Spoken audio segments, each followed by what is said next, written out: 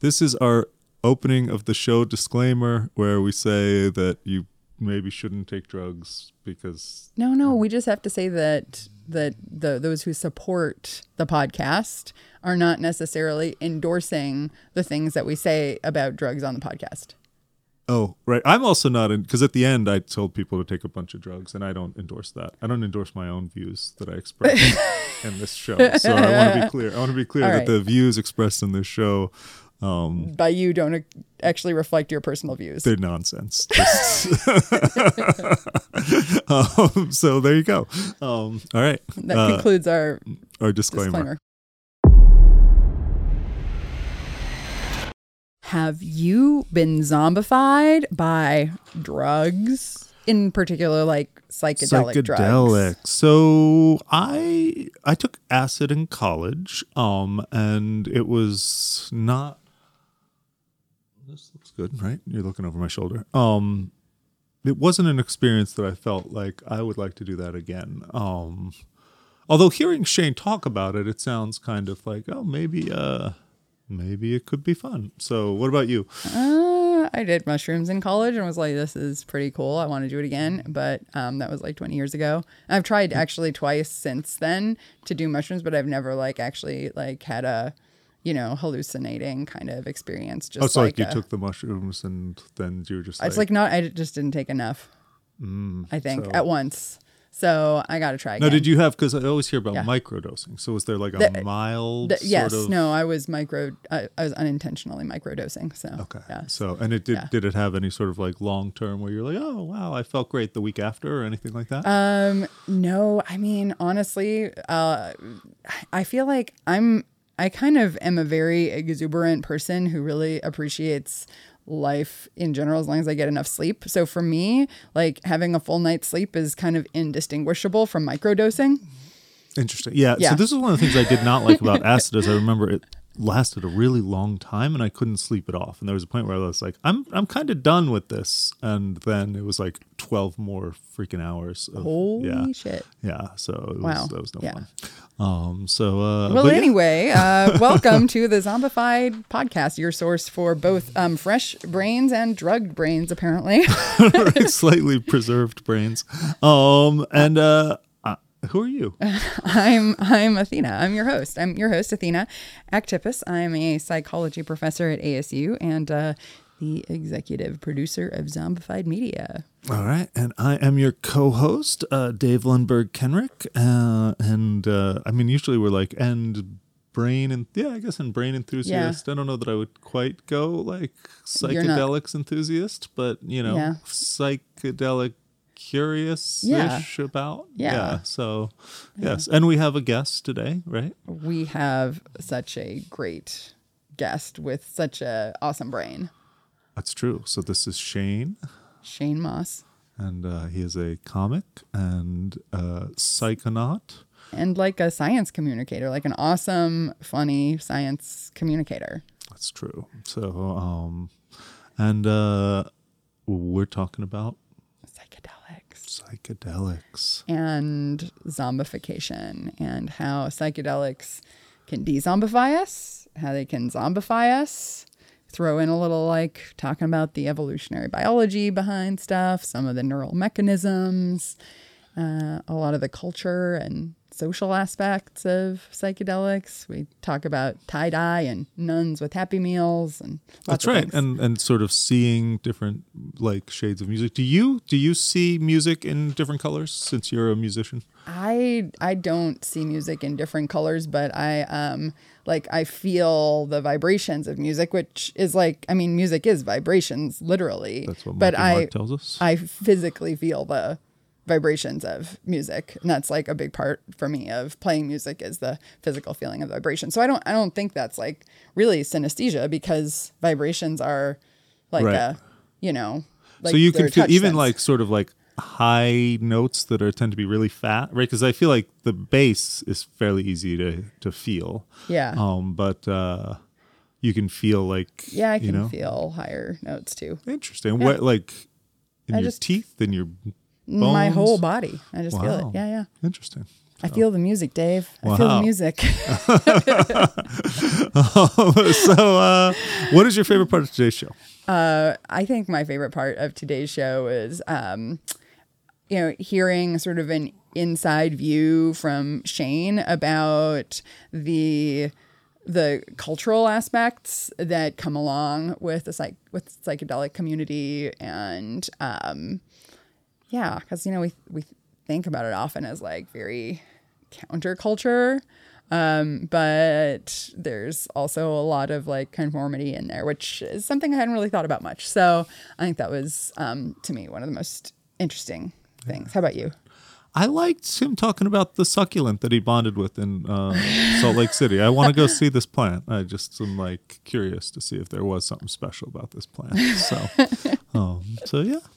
Well, let's jump right in and hear from this week's Fresh Brain, Shane Mauss. I know it's crazy, but it seems so logical. Try to fight it, but it's something psychological with you. Makes me act the way I do. I'm not trying to be over analytical. Retracing time to remind myself how ugly this could be. But something else is taking over me. Shane, thank you so much for being here with us on the Zombified podcast. I can't tell you how long I have wanted to get you here in my office so that we could talk to you on our podcast. Have I not been on this show before? Life's a blur. Well, because you and I have talked a zillion times, and you've done my podcast a bunch. I just assumed. Huh. Exactly. Did you not like me that much? This is my first time on this show. Is it really? It is. Yeah, I think it is. Yeah. I think I've been on your podcast. Athena's been on your podcast a couple times, right? Has your dad been? My dad and I were on it, and I think my dad was on it another time, right? Yeah. So now. Well, thanks for finally having me on your show. We're selective, Jeez, making me jump through all the hoops. Well, Shane, would you introduce yourself in your own words? For I mean, you need no introduction, but at the same time, it's possible that there might be listeners who don't know you as well as Dave and I do. I would venture a guess that most people have no idea who I am. I'm not like a household. That's very flattering to be like, hey, you've been on TV before, and people probably know. Oh no, you were on Conan. Oh yeah, I remember like my first time after doing Conan, and this was back when people watched late night still. I remember, it was very exciting. I was just on Conan, and I go and do a like comedy club or whatever like 2 days after, and I was like, hey, did anyone see me on Conan by chance? And just the whole audience is like, nope. And then followed by an awkward laugh. And so yeah, you would need to be so big of a name for people to readily know who you are. My name is Shane Mauss. I'm a humble stand-up comedian who went from being like a traditional late night comedian and touring around to starting my own podcast. Here we are, where I interview scientists in my travels. And then I started doing science-themed shows, and one of them happened to be about psychedelics, and that's the main thing that I'm doing right now, is because I have a Vegas residency at a place, Area 15, which is like a psychedelic wonderland of sorts in Vegas off the Strip. Not in a casino or anything, thank goodness.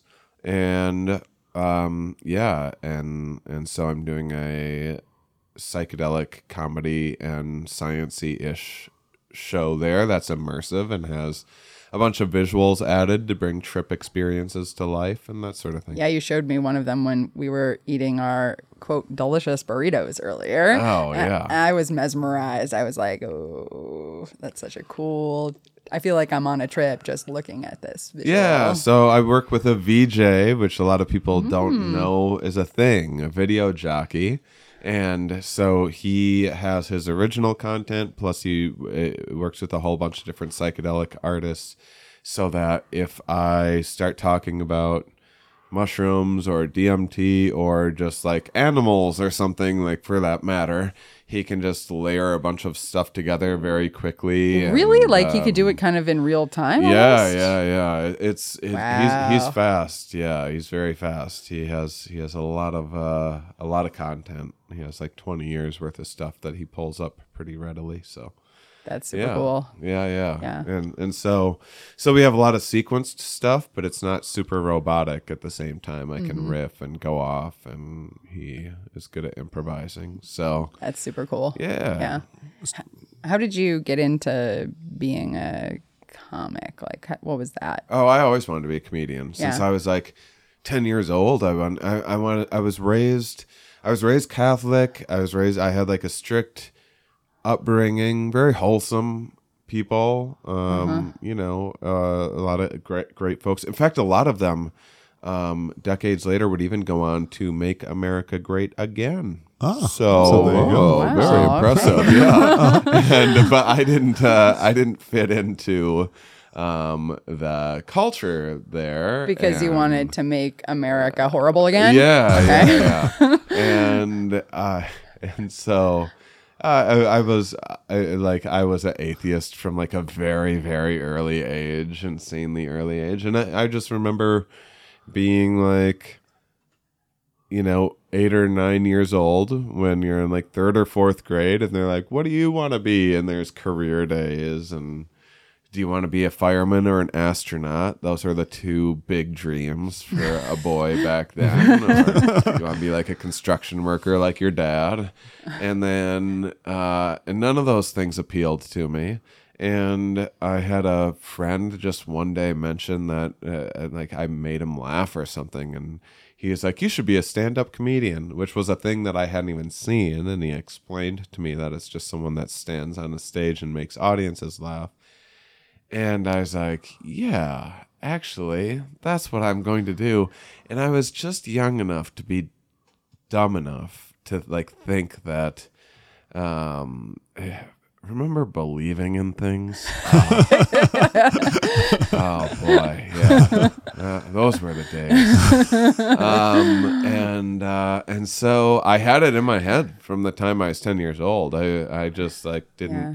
The You were stranger like- thing is that I got into science. That's the stranger thing, because I like didn't like school or any, because I was like, I was a very rebellious young man anyway, and then I was always like, well, how is this going to help me So you, with my comedy dreams and stuff? And so I was like a kid that was always in detention and never paid attention and didn't do homework and all this stuff. so you were like, I don't believe in God, and so therefore I must fill myself with believing in something else, like having a future as a comedian. Yeah, okay. just slightly less ridiculous. Well, you've made it work. I mean, it's awesome to see also just how you like intertwine like the science with the comedy and like make a lot of science more accessible while, you know, making people laugh, and maybe even people don't realize they're going to be learning stuff when they listen to you, and then Yeah. it's like, hey, guess what? You're learning stuff. Well, when I started comedy, I had a very, very fast rise in the business, and, you know, got on things like Conan and other things like really quickly, had a bunch of different TV credits like very quickly, and there was like a period of time when I like had a lot of buzz and all of these things, and it went to my head just enough to think that I could just like do whatever I wanted on stage. And I was always reading science books as a hobby, and I never really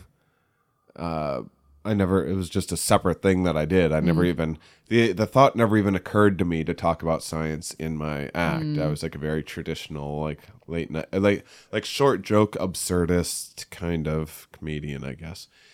And so I got like really, really obsessed with, I always liked science, but I got really obsessed with it around like 2009, 2010, when I had like reached some milestones in my comedy career and was kind of like wondering what I wanted to do with this, and just got like very obsessed with like evolutionary biology and well, I also I should say that psychedelics played no small part in my interest in science and learning about how the mind works, because you can have some powerful psychedelic experiences and be like, what in the world? And if you're an atheist and now you've just had like a mythical experience and you're like making sense of like how that could be a thing, how you could have had that experience. And for me, I found some answers in science. So yeah, it was. Was there like a specific one, or was just like the general amalgam of like just having these weird sort of spiritual, mystical experiences while doing drugs, and you're like, I want to know what's going on with this? Yeah, I mean, I guess maybe not even mythical experiences at that point. Well, maybe. Yeah, I guess before that, even just these, you know, I remember being like on mushrooms and convinced I had like seen a UFO or something like that. It didn't last for very long, but in that moment, it really felt like it. And I was just fascinated, and I knew intellectually that I hadn't, and everything else. And so it was just always like really interesting the way in which your consciousness and the mind can deceive you. And then just general, I mean, things like mushrooms, which is probably what I've been doing the longest and have the most experience with.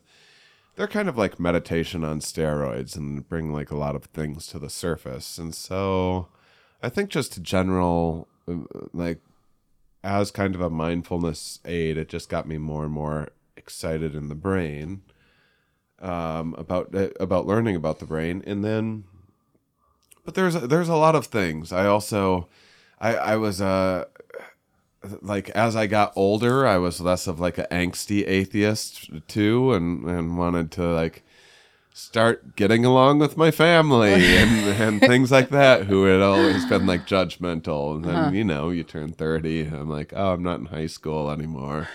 I have to drop this. So also getting really interested in just how people form beliefs was something that was interesting. I went through a period of time where I did a lot of eating mushrooms and watching David Attenborough documentaries. So very interested in animal behavior. I went through a bad breakup, and then I was in a new exciting relationship, and that girl smoked more weed than I was used to. And we had eaten mushrooms and watched some animal documentary together. And so it was like this ritual of ours to smoke weed and watch like Animal Planet stuff. And so I was writing a lot of relationship jokes, and then I was writing like, you know, I'd be like talking for the animals or whatever and anthropomorphizing to like make this, you know, new relationship when you're funnier and things because you care. It's exciting. And so I'm like writing a lot of animal jokes. I'm writing a lot of like relationship jokes and some sex jokes and stuff like that. And then I just started seeing them all kind of coming together on paper. And so I got really interested in some of the science of like mating behavior and stuff. The first sciencey special that I made was called Mating Season. It was my least favorite one, but it's on Amazon Prime, and it was decent. It was my first whack at putting science into my act, and I hadn't totally figured out how to do it. Which one's your favorite one? The new show that I'm doing is really good. What's the new show? Vegas. It's called A Better Trip. It's at Area 15, and it's a fully immersive thing. And like I said, and it's a really good. Now, I don't care that much about psychedelics. I mean, I have like 25 years of experience, and after a while, it's like, it's all of life is a trip, and it's just the reason why psychedelics feel like such a, you know, insane experience is because they're such a short, novel time, and they're different than your normal, ordinary consciousness. well, you do enough of them, and then that just is like, and you get used to like it. another You know, state. you Yeah, just yeah. habituate like anything. So have you moved on completely from sort of like the high, dirty behavioral ecologist joke realm, or do you still throw some of those in? I for- still, Yeah. yeah. I still, I mean, well, that's the other thing that I like about the psychedelic crowd is that I did this show, Stand Up Science, that I toured around with. I did like 100 shows in 2019 with it. It was one of the things that, I haven't brought back since COVID, because I'm just starting to tour again. But, You throw in some of those jokes. yeah, if I did stand-up science was the audience that would have the most attention span for my science stuff, but they would sometimes be a little prudish if I had some sex. And then there's it tends to skew liberal for a show called Stand-Up Science. So anything that could be mistaken as like genetic determinist stuff Or about sexism. gender differences, Yeah. and so it was always a little easier to have a female scientist on stage with me to talk about like gender difference stuff, if I was going to, and so the psychedelic crowd is like less buttoned up in that way, I would say. And so, so for now, for me, psychedelics are a gateway to getting people to listen to me blab about perception and consciousness. So you're basically like zombifying people by like they're talking like, about "Ooh, psychedelics. drugs, Yeah. cool." And then, gotcha. I'm going to talk about the universe and evolution. Sucker. Awesome. So when it comes to sort of like zombification and psychedelics, if you had to just like big picture this, do psychedelics zombify us more or de-zombify us more? Oh, I would definitely say they have a lot of propensity. They have a lot of potential for de-zombifying. I don't find myself being as evangelical about psychedelics as I used to be. So I'm like, I don't know how much I like to like encourage people or whatever else, but certainly it can get you out of your, I mean, it's definitely a non-ordinary state of consciousness, and once you experience a different perception than what you're used to, and sometimes a drastically different perception, it's enough to shake it up. Yeah, they kind of like shaking that globe and putting a fresh bit of powder on the landscape. And so yeah, I would say de-zombifying for sure. But the culture of psychedelics, and you spend enough time at like Burning Man type things and mini burns and stuff like that, and it's like, boy, there's a lot of zombie-ish behavior. And so that's, I guess there's people that use psychedelics to see things in a new way, and then there's people that use psychedelics to validate what they already believed. So a lot of times, if someone was like raised Christian or whatever, they'll have a big mushroom experience, be like, I saw Jesus. Like, no, you don't understand. I actually saw Jesus. And it's, because they're primed to, and then. Or only the people he wants to see him get to see him, right? And that's then true. You don't believe, so you don't get to see him. Yeah, maybe Just I like- haven't So, earned the. yeah. I've had a Jesus thing during a ayahuasca experience. Oh, what before did I you had and a Jesus hold. do? It was some weird metaphor about different communicators through time or something like that. I don't. I can barely recall it. It felt. And the other thing too is it can. Some of these, like especially like ayahuasca, they seem to get people very excited. So much so that people can become a bit manic, and that can be a little bit zombifying, where people have.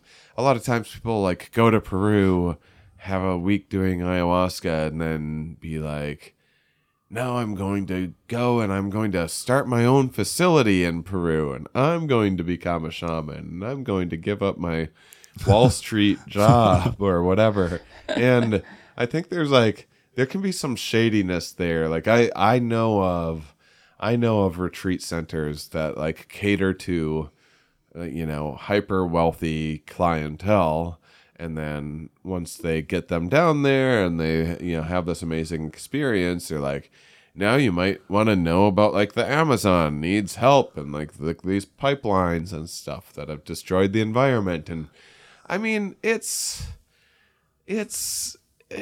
I'm not anti-zombifying rich people to save the Amazon necessarily, but there's definitely some zombification involved there. There's so much pseudoscience in the psychedelic community. There's even amongst like the kind of psychedelic research that there is I think much of this is to be attributed to the way the psychedelics are Schedule 1 drugs, so like near impossible to study. Like cocaine and meth and stuff is like a Schedule 2, so you can study those for addiction and stuff. Things, yeah. So. And so the people that study psychedelics are usually just like so enthusiastic about it that they were the only ones crazy enough to jump through the hoops of like all the bureaucracy and everything. And so, I mean, there's some bias out there. There's a lot of the stuff that commonly is like, this study showed that this happened with psychedelics, and it's like there was 12 participants in that study. Like, I'm not saying like, maybe it's true and that could be very exciting, but it's also like, I don't know. If I talk to someone that researches dung beetles and they've been doing that for 20 years and I'm talking with them, I'm like, now this person knows dung beetles like very well. There's not a doubt in my mind. Sometimes I talk with like various psychedelic researchers. I'm like, is that true though? And then there's a lot of sensationalized stuff that happens. There's a lot of, like Joe Rogan's opened up a whole market for, he's like Oprah for like conspiracy and sci-fi like type stuff or whatever. And so there's like a particular, just like if you wanted to get on the Today Show or anything else, you would present your work in a certain way. There's certain things that you do to get on like big comedian podcasters or whatever now that it's like it's very sensationalized and so there's so much zombification in the psychedelic community, and I would still say they're generally a de-zombifying. Maybe getting de-zombified for a little while makes you too arrogant, and then makes you think like, makes narcissistic people think that they're like now better than everyone and know everything. Yeah, well, it's interesting. It sounds like there's a really big difference here between like what's the primary effect of like doing psychedelics, which you're saying is a sort of de-zombifying effect, versus what are the outcomes that result from people doing psychedelics, which have like the cultural effects, people, how they're engaging, how they're communicating about it, how they're trying to pull others in. And that whole social and cultural realm involves zombification, while the primary interactions with psychedelics, not so much. Is that a way of characterizing what you're saying? So if your average person goes into, say, a ketamine clinic or something, which I'd recommend is I don't like being prescriptive, but if I was like gun to my head, I had to recommend one psychedelic to start with, just because of the safety. And it's not even my favorite, but just because there's clinics that you can go to now and have it done professionally. And it's also, it seems to show that people that have the best results from ketamine are people that have never done a psychedelic before. So I recommend that one first. And so your average person that's going into a ketamine clinic, they're going to have like what I would call a de-zombifying experience. But then kind of like what you're saying, you like the culture of it is now you're mixing that with like, who are these influencers on social media, and becoming an influencer on social media is much of the same kind of zombification, with everything very clickbaity and So in terms of the interactions, like the primary interactions with psychedelics, like taking psychedelics and getting de-zombified, what is going on there in terms of the mechanisms, like the actual processes, like why is that a de-zombifying process? Yeah.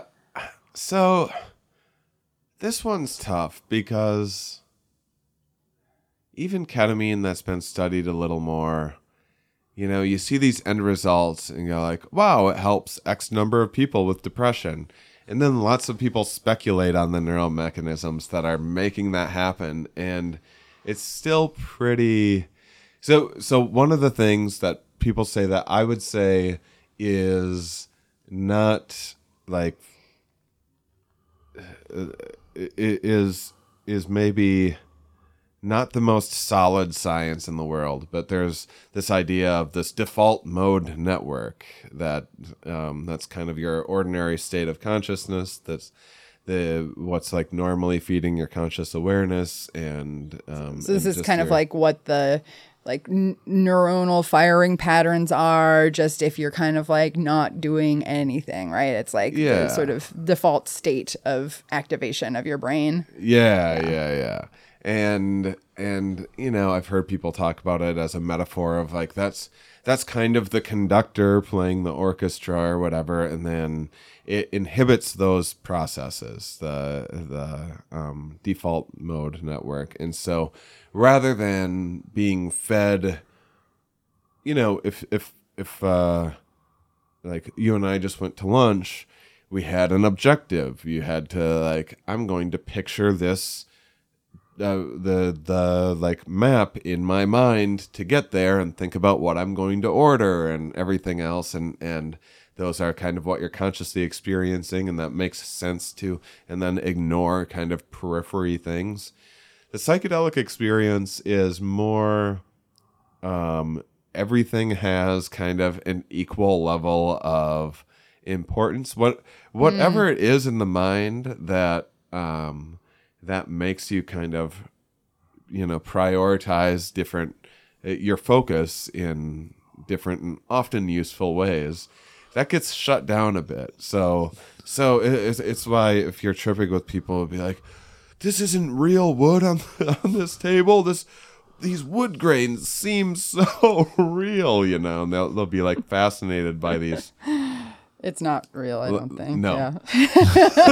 But that does look real. It does look real. Whoa. They'll be like fascinated by these like silly details like that. And it's just stuff that, we all have in our periphery all the time, but never put a lot of conscious attention into.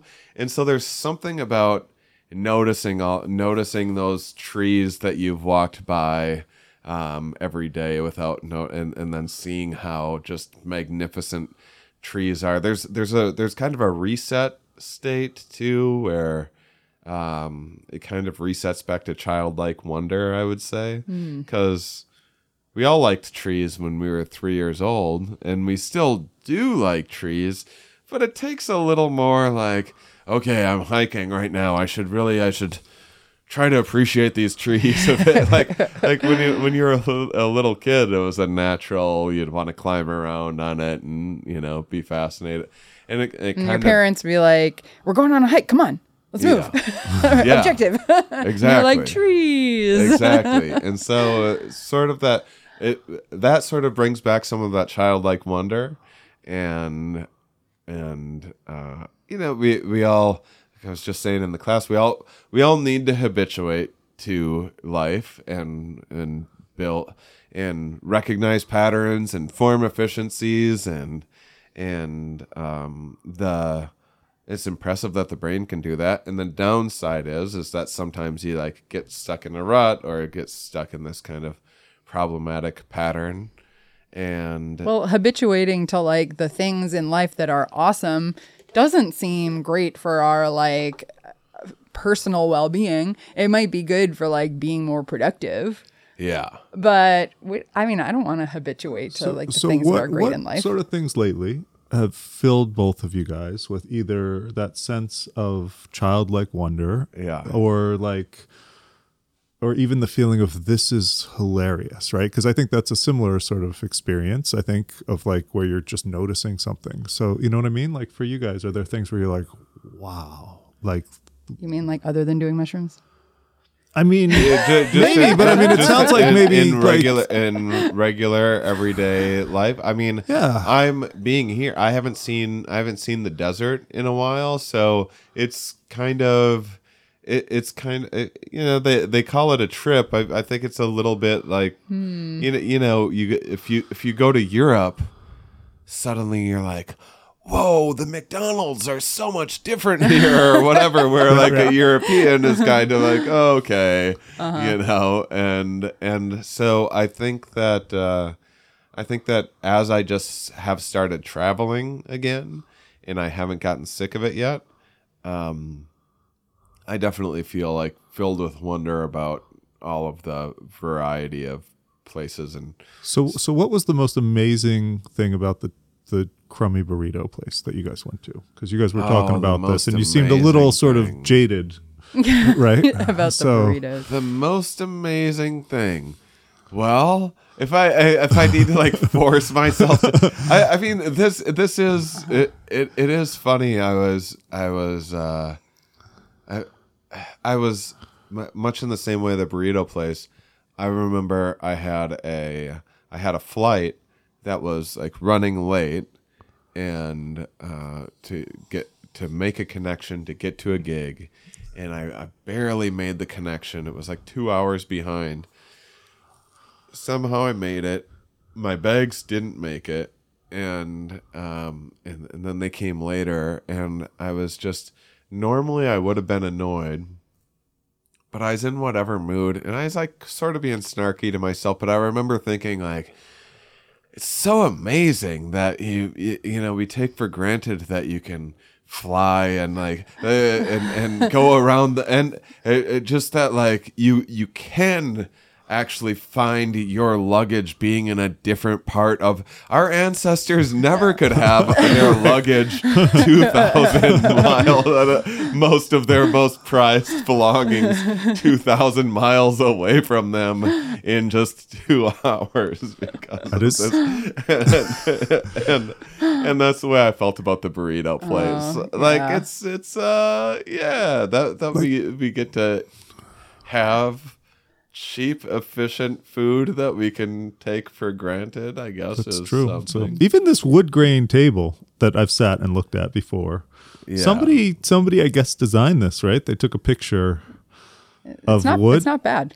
Yeah, it's pretty nice. I have an airport story too, actually. Oh, let's hear it. So I really actually when I'm at the airport, I really enjoy just like watching the people because some people, they're like, so like, I got to get where I'm going. And they're like, in their like super intense mode, and other people are kind of like wandery. And, you kind of get to see people also in like all states of like sleep deprivation. And it's fascinating.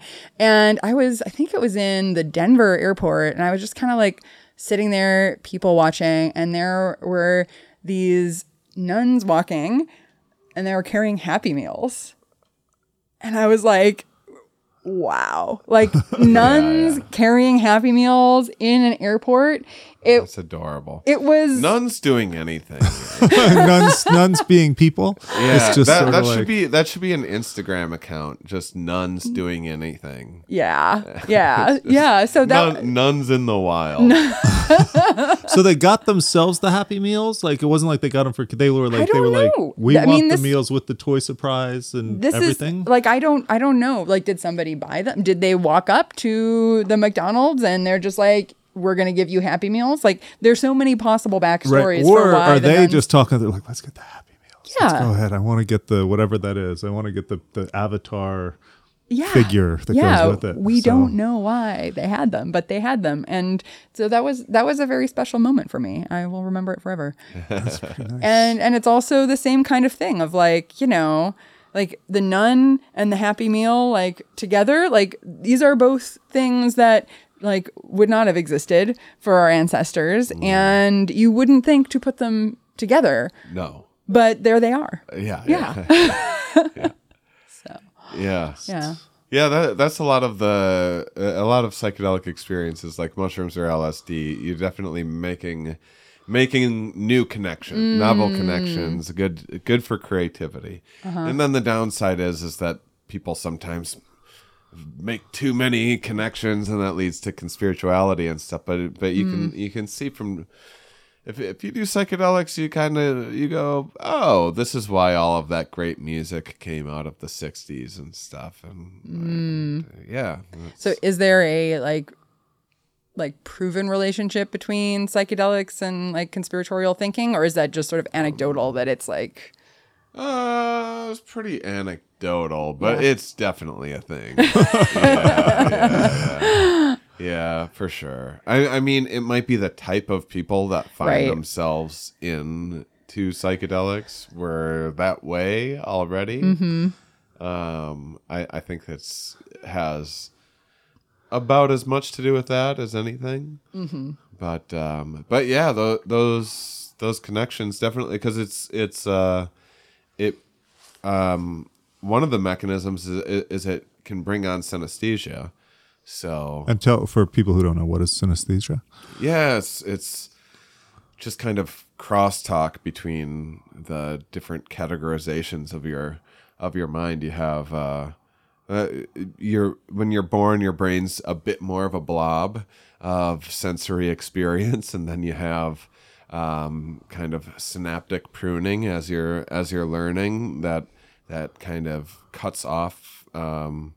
It's like bleeding, right, between some of the senses, or and so when you're born, there's not as much of a difference between, say, a shape or a sound or something like that. It's like all kind of closer to one experience, and then as you learn and hone in over time, the brain goes, this is for colors, and then this is for shapes, and this is for taste, and that becomes more rigid over time. And then people that have synesthesia, they'll have some of the synaptic pruning didn't happen, so they have some of those connections. So there's a lot of like musicians that see music and color and stuff have a little bit of synesthesia. I actually see the number 11 as yellow, and the color yellow is 11 in my mind. It's my one tiny little bit of synesthesia.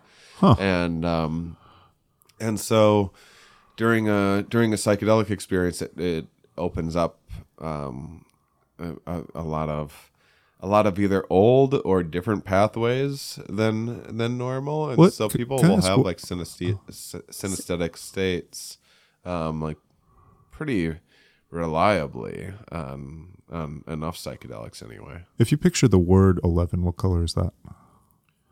Oh, the word 11? No, that's not just a word. Yeah, okay, it has to be the number. It has to be the number. Interesting. Yeah. So for me, the word is kind of reddish, I think. So, yeah. So I was wondering if all right. Is just like a one like half yellow, or do you have to have like 1 and 1? It has to be 11. All right. And I have to be careful if I say 11 or yellow. I have to be careful that I don't transpose those two and say like, oh, the sun's so 11 right and now. my son is actually yellow. Yeah. He's yellow. Yeah. So Yeah. yeah. So yeah, that's just like one small. Some people have a lot of different ones. They'll hear a word, like usually it's like a very random. It'll be like if they hear the word brick, they just smell peanut butter, or just like strange, interesting things like that. It's often like not overly useful. It's often like pretty random. Now, are there patterns like where it's like you'll find lots of people will smell peanut butter when they hear the word brick specifically, or is it just like one person might there's smell a peanut lot of butter people that see music as color. That Okay. seems to be the most common form of synesthesia. There's even been like famous conductors over time that there's this one guy like hundreds of years ago, because people didn't know what synesthesia was. So if you had synesthesia, you just like would assume that everyone else just saw things the same way that you did or whatever. Well, this like famous music conductor who was like just kind of unaware of his neurodivergence would be like, I need more purple out of the violins, and then they would just like play like a B or whatever. He'd be like, "That's red. I said purple," and then they'd play another thing. He's like, "No, not orange, purple," and they play, and then he'd be like, "Yes, yes," and bring that up, and so then they just learn to be like, okay, when he says that's purple, he purple. means E. Sure. Wow. Oh, Yeah, That's wild. I was just watching a Instagram video of some young child musician with synesthesia that was like explaining that what each note was in color. interesting. I'd heard that about Hendrix. I'd heard a story where he said like, "Oh, could you make it sound like I'm playing underwater?" And then the guy, you know, his audio tech did whatever he did to make it sound like he was playing underwater. He's like, no, blue water. So sort of similar, unless it's the same story, just that's been transmuted to be about Hendrix. But I remember hearing that. Oh, Yeah, and so that's I'm not sure that I've seen music. I'm sure I've seen music at some point. I have enough experiences under my belt, but definitely synesthesia is a thing. That's why things can be, you know, the cliche of like tie-dyed stuff, or you know, everything can become like very tie-dyed ish during you know, with enough LSD or psilocybin, and that can just kind of like, speaking of wonder, I'm going back through Salt Lake City. I remember I had a mushroom trip in Salt Lake City, and was walking around, me and this girl that I was just starting to see, and there was just some plant. It was just like outside of a hotel. We both saw this plant and just stopped and looked at it, and it's just like, look at this jolly fellow here. And it's just like, it had like such a personality to it, and like we just sat and just looked at this, you know, it's like a large succulent or something. It was so ordinary, and so unimpressive in any normal state of consciousness. And I just remember us being so obsessed. And I'm going to Salt Lake next week. I might see if I can remember that hotel and go and visit that. I used to go and visit that plant. I was back through. and then when you would go back, if you would go back and see the plant sober, would it like still be like, I remember you, like, or I mean, you know, it was also mixed in with like malignant? a lady, and then I was excited. You know, there was a lot going on there. But yeah, that I mean, that's a perfect example of. See, the other thing is with psychedelics that is hard to explain, and I think why they get sensationalized and you hear about these big experiences so much is because a lot of psychedelic experiences are just like kind of delightful, and they're not that crazy or anything, and they're really not much to write home about, because a lot of I think of, so I could go through what like each psychedelic is kind of like best for, but mushrooms and LSD are kind of the most commonly used. So mushrooms to me Bless you. Bless you. mushrooms to me are just like shower thoughts on steroids. It's just all the stuff that's been underlying your mind for, and it probably would have come up at some point when you were driving or in the shower or something like that, but it gets you like closer to that state, and in a way where you're forming new connections. And so because of that, a lot of the big takeaways from psychedelics, the most life-changing, meaningful ones, are stuff that like your friend could have told you or something. Sure. Because because there's quite a difference between knowing something intellectually and then feeling it like experientially, and like, okay, I've always known that I need to like take better care of my body or whatever, but then to have an experience where, boy, I wish I had more of those experiences where you feel it. But there has been times where it's sparked like major like workout changes and stuff in my life. And so because of that, all of the best psychedelic takeaways just sound like some stupid thing that's already embroidered on your grandma's decorative pillow somewhere. Oh, I get it. Home is where the heart is. Oh my gosh, I've been sweating the small stuff. Oh my God. And so that's a lot of, I mean, my view of it, and it also goes on to explain why. Yeah, I was showing you some animation of like those are real psychedelic spaces that those artists are like doing a really nice job of pulling out. If a listener Googles like Alex Gray or something like that, those are real. That's what it looks like. That's not some artist like taking some liberties or whatever. It's like, no, it looks just like that, and so you'll see like different beings and stuff. You wouldn't fault someone for thinking they're seeing aliens or whatever, but my take is that it's just we all have different representations of different people and things in our minds and our inner worlds. I kind of compare it to the movie Inside Out, which is one of my favorite movies of all time. Lovely Pixar film. And I think it's quite a bit like that, really, and I think that's what our subconscious is like, and it just looks so foreign.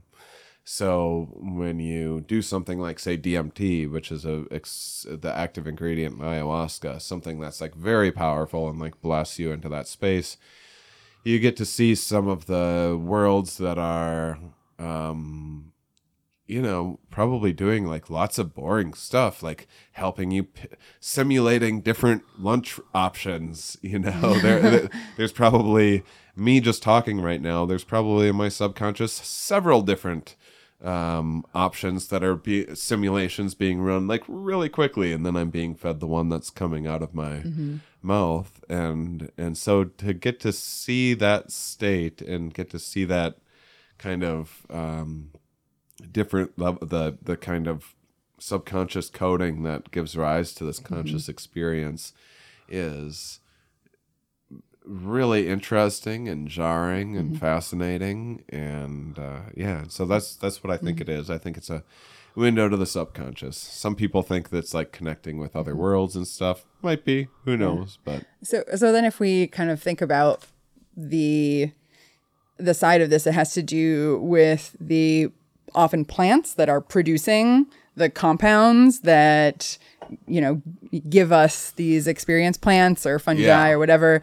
So what is going on in terms of the like evolutionary reasons for why these things exist out there in the natural world, these things that can have these crazy effects on us?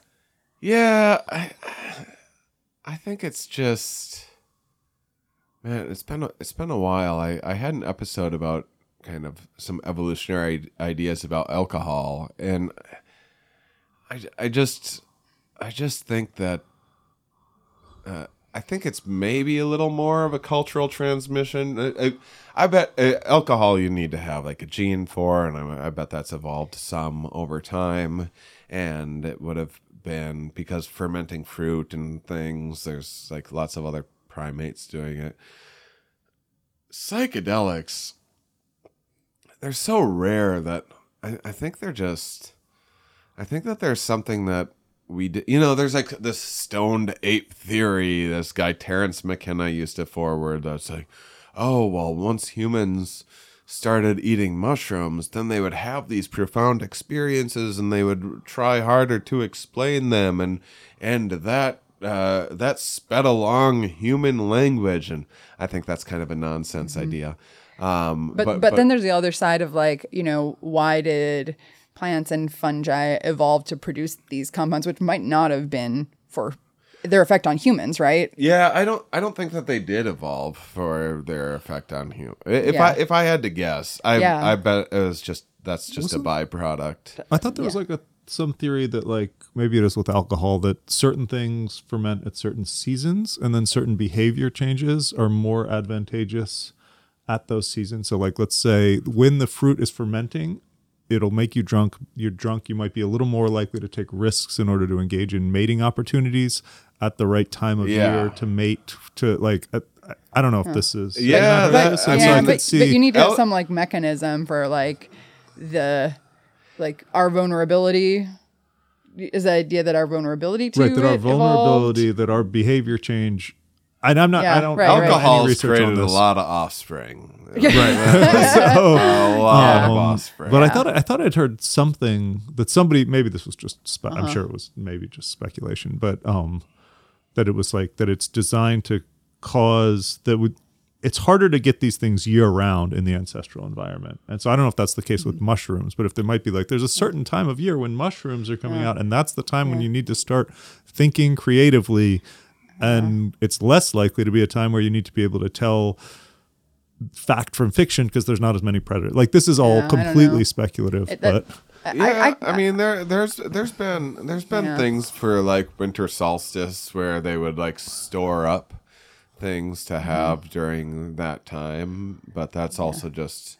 Well, I mean, there's a lot of reasons to have a big festival right at the time when the days start getting longer again. Yeah, well, and it kind of seems like there's a bunch of different levels of explanation that might play in, right? So it could be that plants and fungi and whatever else in nature is like I guess there's some bacteria that make psychedelic compounds too. Like they probably evolved to do that not for their effect on humans, but for effects on other entities that they're like trying to keep from eating them or messing with them or something, right? So you have that, and then because there are some similarities in terms of like the receptors that different organisms have, and there's like overlaps at least with like being able to sort of push some buttons, right? Like we could have all these effects on us from consuming these things, not because they were sort of designed to manipulate us, but because they were designed to manipulate other organisms, and they're just kind of having these like, byproduct effects on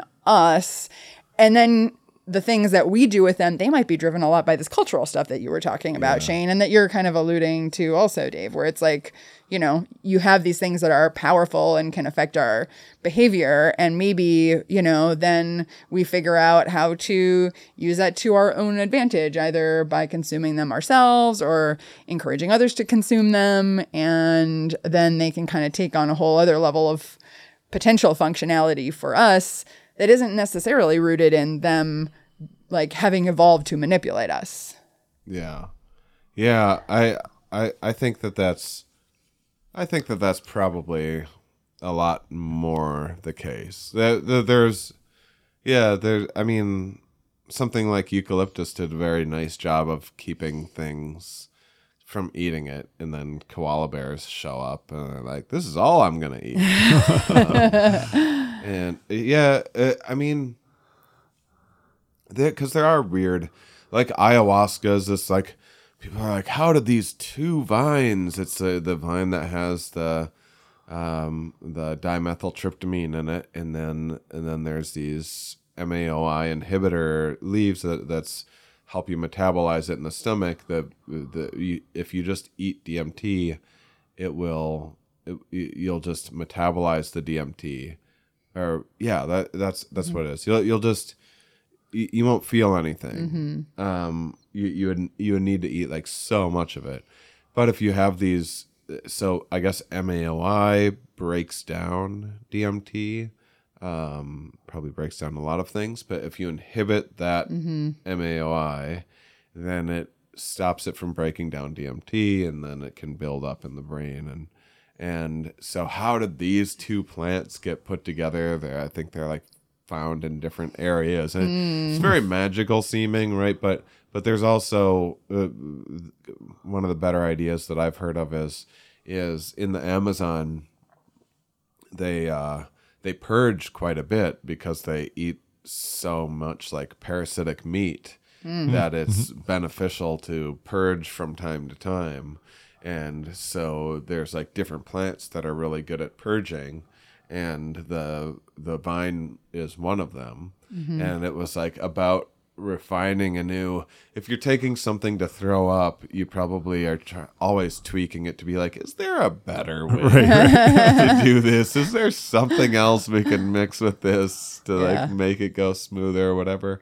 And then one day you mix the right thing in and have this crazy visionary experience. And then well, and if you think about it from the perspective of like, you know, plants or fungi, if they're trying to like not get consumed, and I guess maybe more for plants than for fungi, because like you can eat them and they can still be like growing elsewhere underground. But anyway, if you think about, well, what's a good way to like stop an organism from eating me if I'm a plant? Well, why don't I make the organism when it eats me like not feel hungry, like at least for a little while after it eats me, or make it feel actually sick, make it nauseous, right? So it's like those are small steps from like, oh, I'm not hungry, to oh, I feel to like, oh, I'm gonna throw up, oh, I'm throwing up, right? And if those cues that our body, you know, pays attention to for like, you know, this is something that should make me throw up, happen to be things that also have other effects one too, person right? eats a thing, throws up, and afterwards they're like,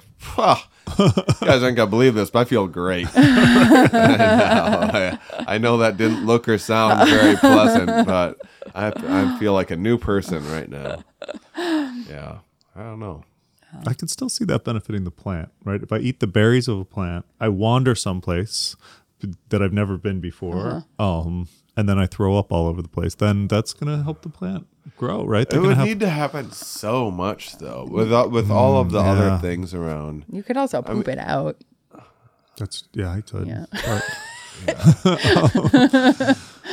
Now we're just talking about pooping and throwing up. well, we're talking about gardening. Talk about So I life. have a question. So why do you think, you were talking about the cactus that you, or whatever the succulent was that you bonded with in Salt Lake City. Yeah. And so why do you think so many psychedelic experiences revolve around nature and connection to nature? That's a very good question. I think that I think it's partially to do with that. Boy, I actually don't know. I think it's partially to do with that reset of the childlike wonder, but children sure like tablets and or iPads or whatever. And so, yeah, I don't know. I think that there's definitely something with trees and things, with the patterns in trees, but the kind of, they're also sort of hard to predict, and they're moving a little bit but ever so subtly, and there's something about that. It definitely, it makes colors more vibrant, and then it adds like a little, psychedelics usually add just like a little bit more motion that isn't there. So I think it just kind of like brings things to life a little bit more.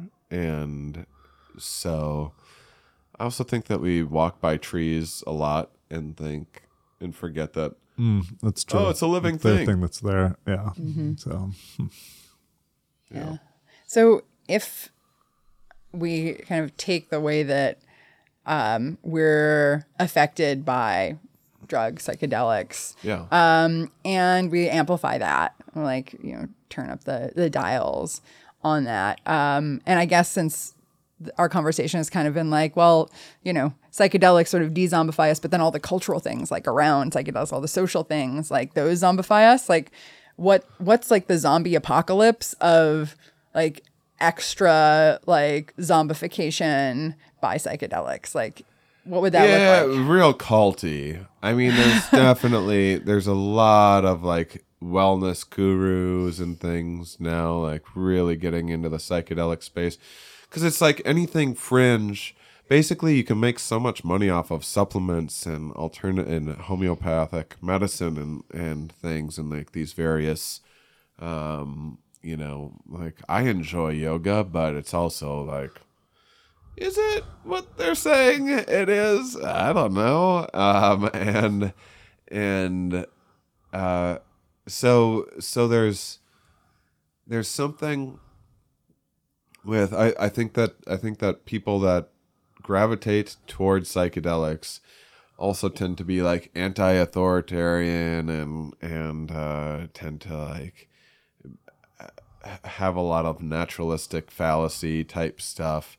And Meaning that they're like, if this is natural, this is good. Yeah. And so yeah, it would be like a commune kind of apocalypse of sorts that Culty, it'd be like a commune, Waco-y Okay. kind of situation is what I would see. Yeah, I have like friends in the psychedelic community sometimes that I'm like,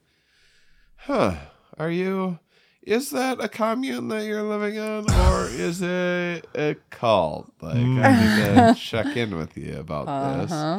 And so, yeah, it would be something very, very, very culty and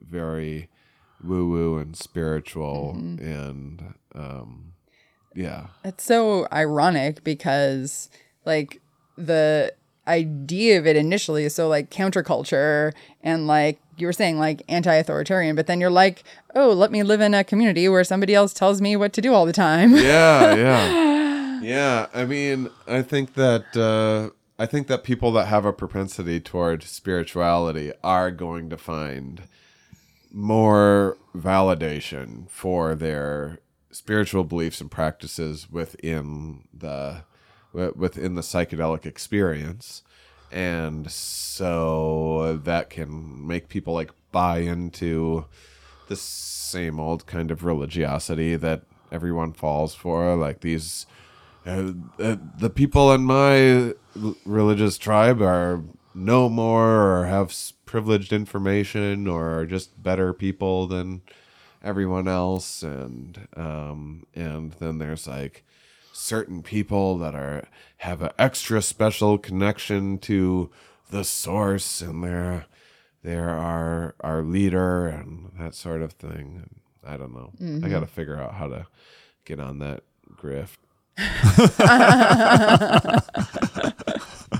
So if I you're got the listening hair. to this, if you're listening to this and you're tripping, Shane is your leader. Follow Shane. Yeah, I'm just like the least inspired cult leader that there's ever been. Like, I don't know, guys. Hey, maybe try it if you want to. It's not for everybody. I don't know.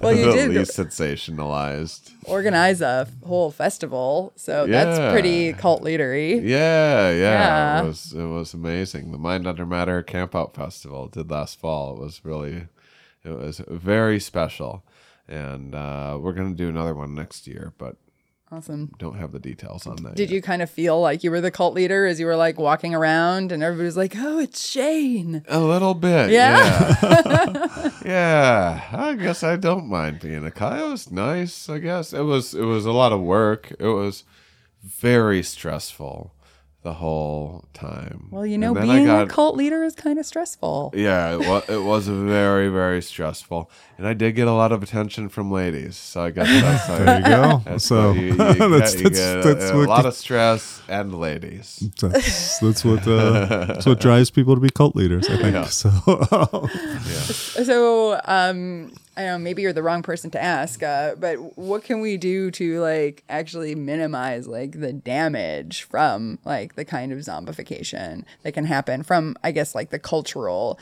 aspects of like, people? what can we kind do of, to avoid all ending up in some sort of psychedelic cult? or just, you know, like, are there negative things that are happening on a smaller scale that we might be able to mitigate? I have more hope for psychedelics breaking people of, say, you know, their bad habits and things like I go in streaks of, you know, I just got a Vegas residency. I've been drinking too much lately, so I'm like due for a like a mushroom reset or something. And I have way more hope for psychedelics breaking people of those apocalyptic zombification type habits and patterns actually than I do the harm caused by it. I try to be like grounded and balanced, so I'm not being an evangelical about it, but of all of the substances and of all of the things that people do, psychedelics are pretty legit. Like if you compare them to actually, alcohol's a complicated one because alcohol can like really help with like engaging socially. It's. I go back and forth with what my relationship with alcohol is, and it can be so much fun, and you can form new connections and everything. But it certainly causes some people, and has caused me issues in the past. And just like look at, meth, opiates. Pain management is exceptionally complicated. So I'm not one that's like, oh, it's all, I don't trust big pharma, but I also think, well, like fentanyl and stuff like that is super complicated. Like I've broken both my feet before. You break both your feet, you're gonna be happy that there's opiates out there for if you're using them as they're meant to be used. You're going to be very happy that you aren't in crippling pain for a month or 3,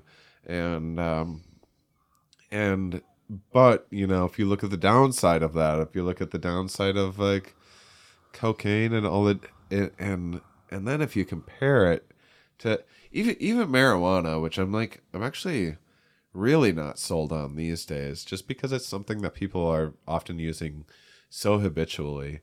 And I do think it's kind of dumbing people down and making them a little paranoid in certain circumstances. I really actually believe that psychedelics have a lot of promise for a lot of people. One of the things is like people are using them so infrequently. I mean, most people, the reason why I don't worry too much about like, oh, I don't want to be a bad influence. It's like, well, I've tried to influence people to do psychedelics. People are like naturally averse to them, it like really, it's usually like a courageous, like people need to like work up the nerve to do. I'll have the best psychedelic experience of my life, and afterwards I'll be like, whew, not doing that again for a while. And like I won't even feel like having an experience like that for like a year or sometimes more. And I use psychedelics and am normally high frequency than the general population, and so the idea that people are able to have like a few limited experiences or go to like MDMA for PTSD and have 10 therapy sessions, 3 of them having MDMA, and then a year later, over 60% of people no longer qualifying for having the same PTSD that would qualify one for the study, and most of the rest of the people having lower PTSD, and from 3 experience, I don't know. I think that there's a lot of hope for breaking free of zombification with psychedelics. Yeah, you just can't go too overboard. I've gone overboard, and hoof, it'll make you not want to be evangelical about them anymore. Well, I mean, I think that's a great place for us to end this conversation. It's like, maybe there's some aspects of psychedelics that do zombify us, but that has to do a lot with like the context. Yeah. And then you're saying like there's a lot of actually unrealized potential here maybe for psychedelics to de-zombify us that we're only really scratching the surface of so far. Yeah, absolutely. Yeah, I would say the most zombie-like thing has more to do with the culture, which has more to do with like the new agey type stuff out there that would be there with or without psychedelics. And psychedelics for your average person, I would say they're de-zombifying. Awesome. Well, Shane, thank you so much for sharing your brains with us. Oh, thank you. Thanks for gobbling up my brain. Delicious. They were good. Much better than the burrito. I can't believe I've never been on this show before. I'm unbelievable. Well, now you have. And so now next time, it won't be the first time. Wonderful. So, Thanks, Shane. Thank you, guys. And if the whole world says that we're crazy, we don't need nobody anyhow. But if you don't wanna fall in love, you better tell me right now.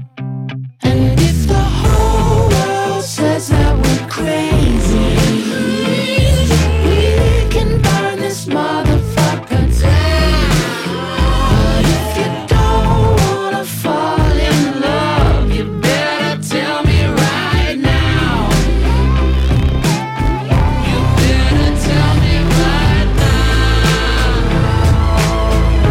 Better tell me right now. Better tell me right now. Better tell me right now. You better tell me right now. Tell me right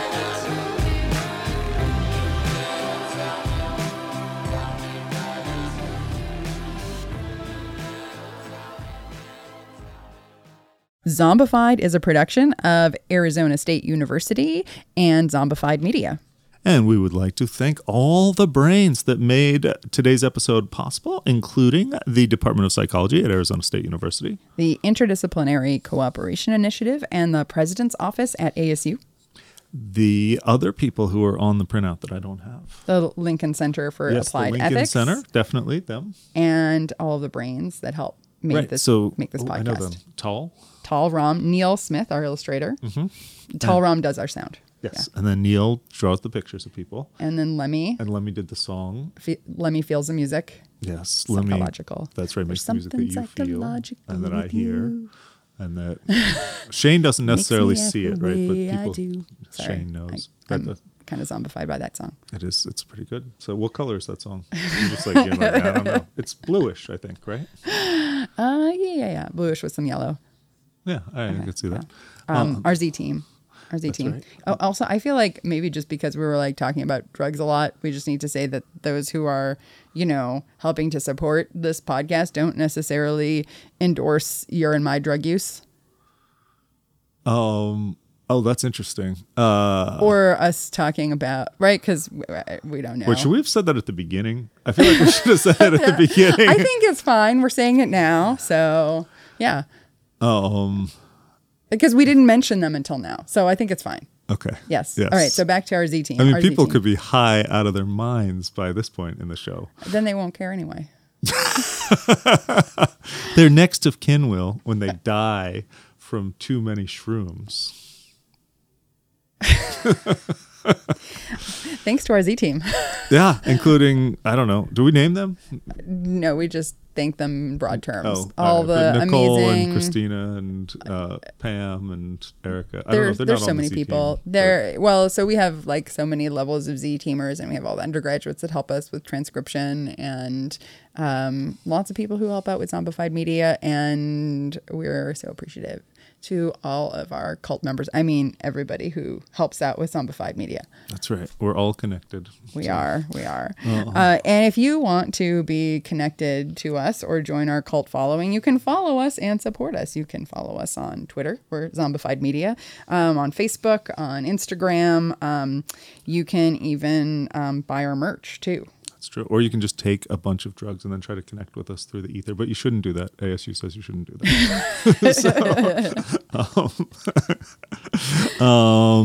Yeah, so support us by following us, buying our merch, and thank you. Yeah, and thank you. Thank you for listening. All right. Thank you for listening to Zombified, your source for fresh brains. And bad advice about drugs. It's crazy, but it seems so logical. I can't deny that there is something supernatural with you. Makes me act the way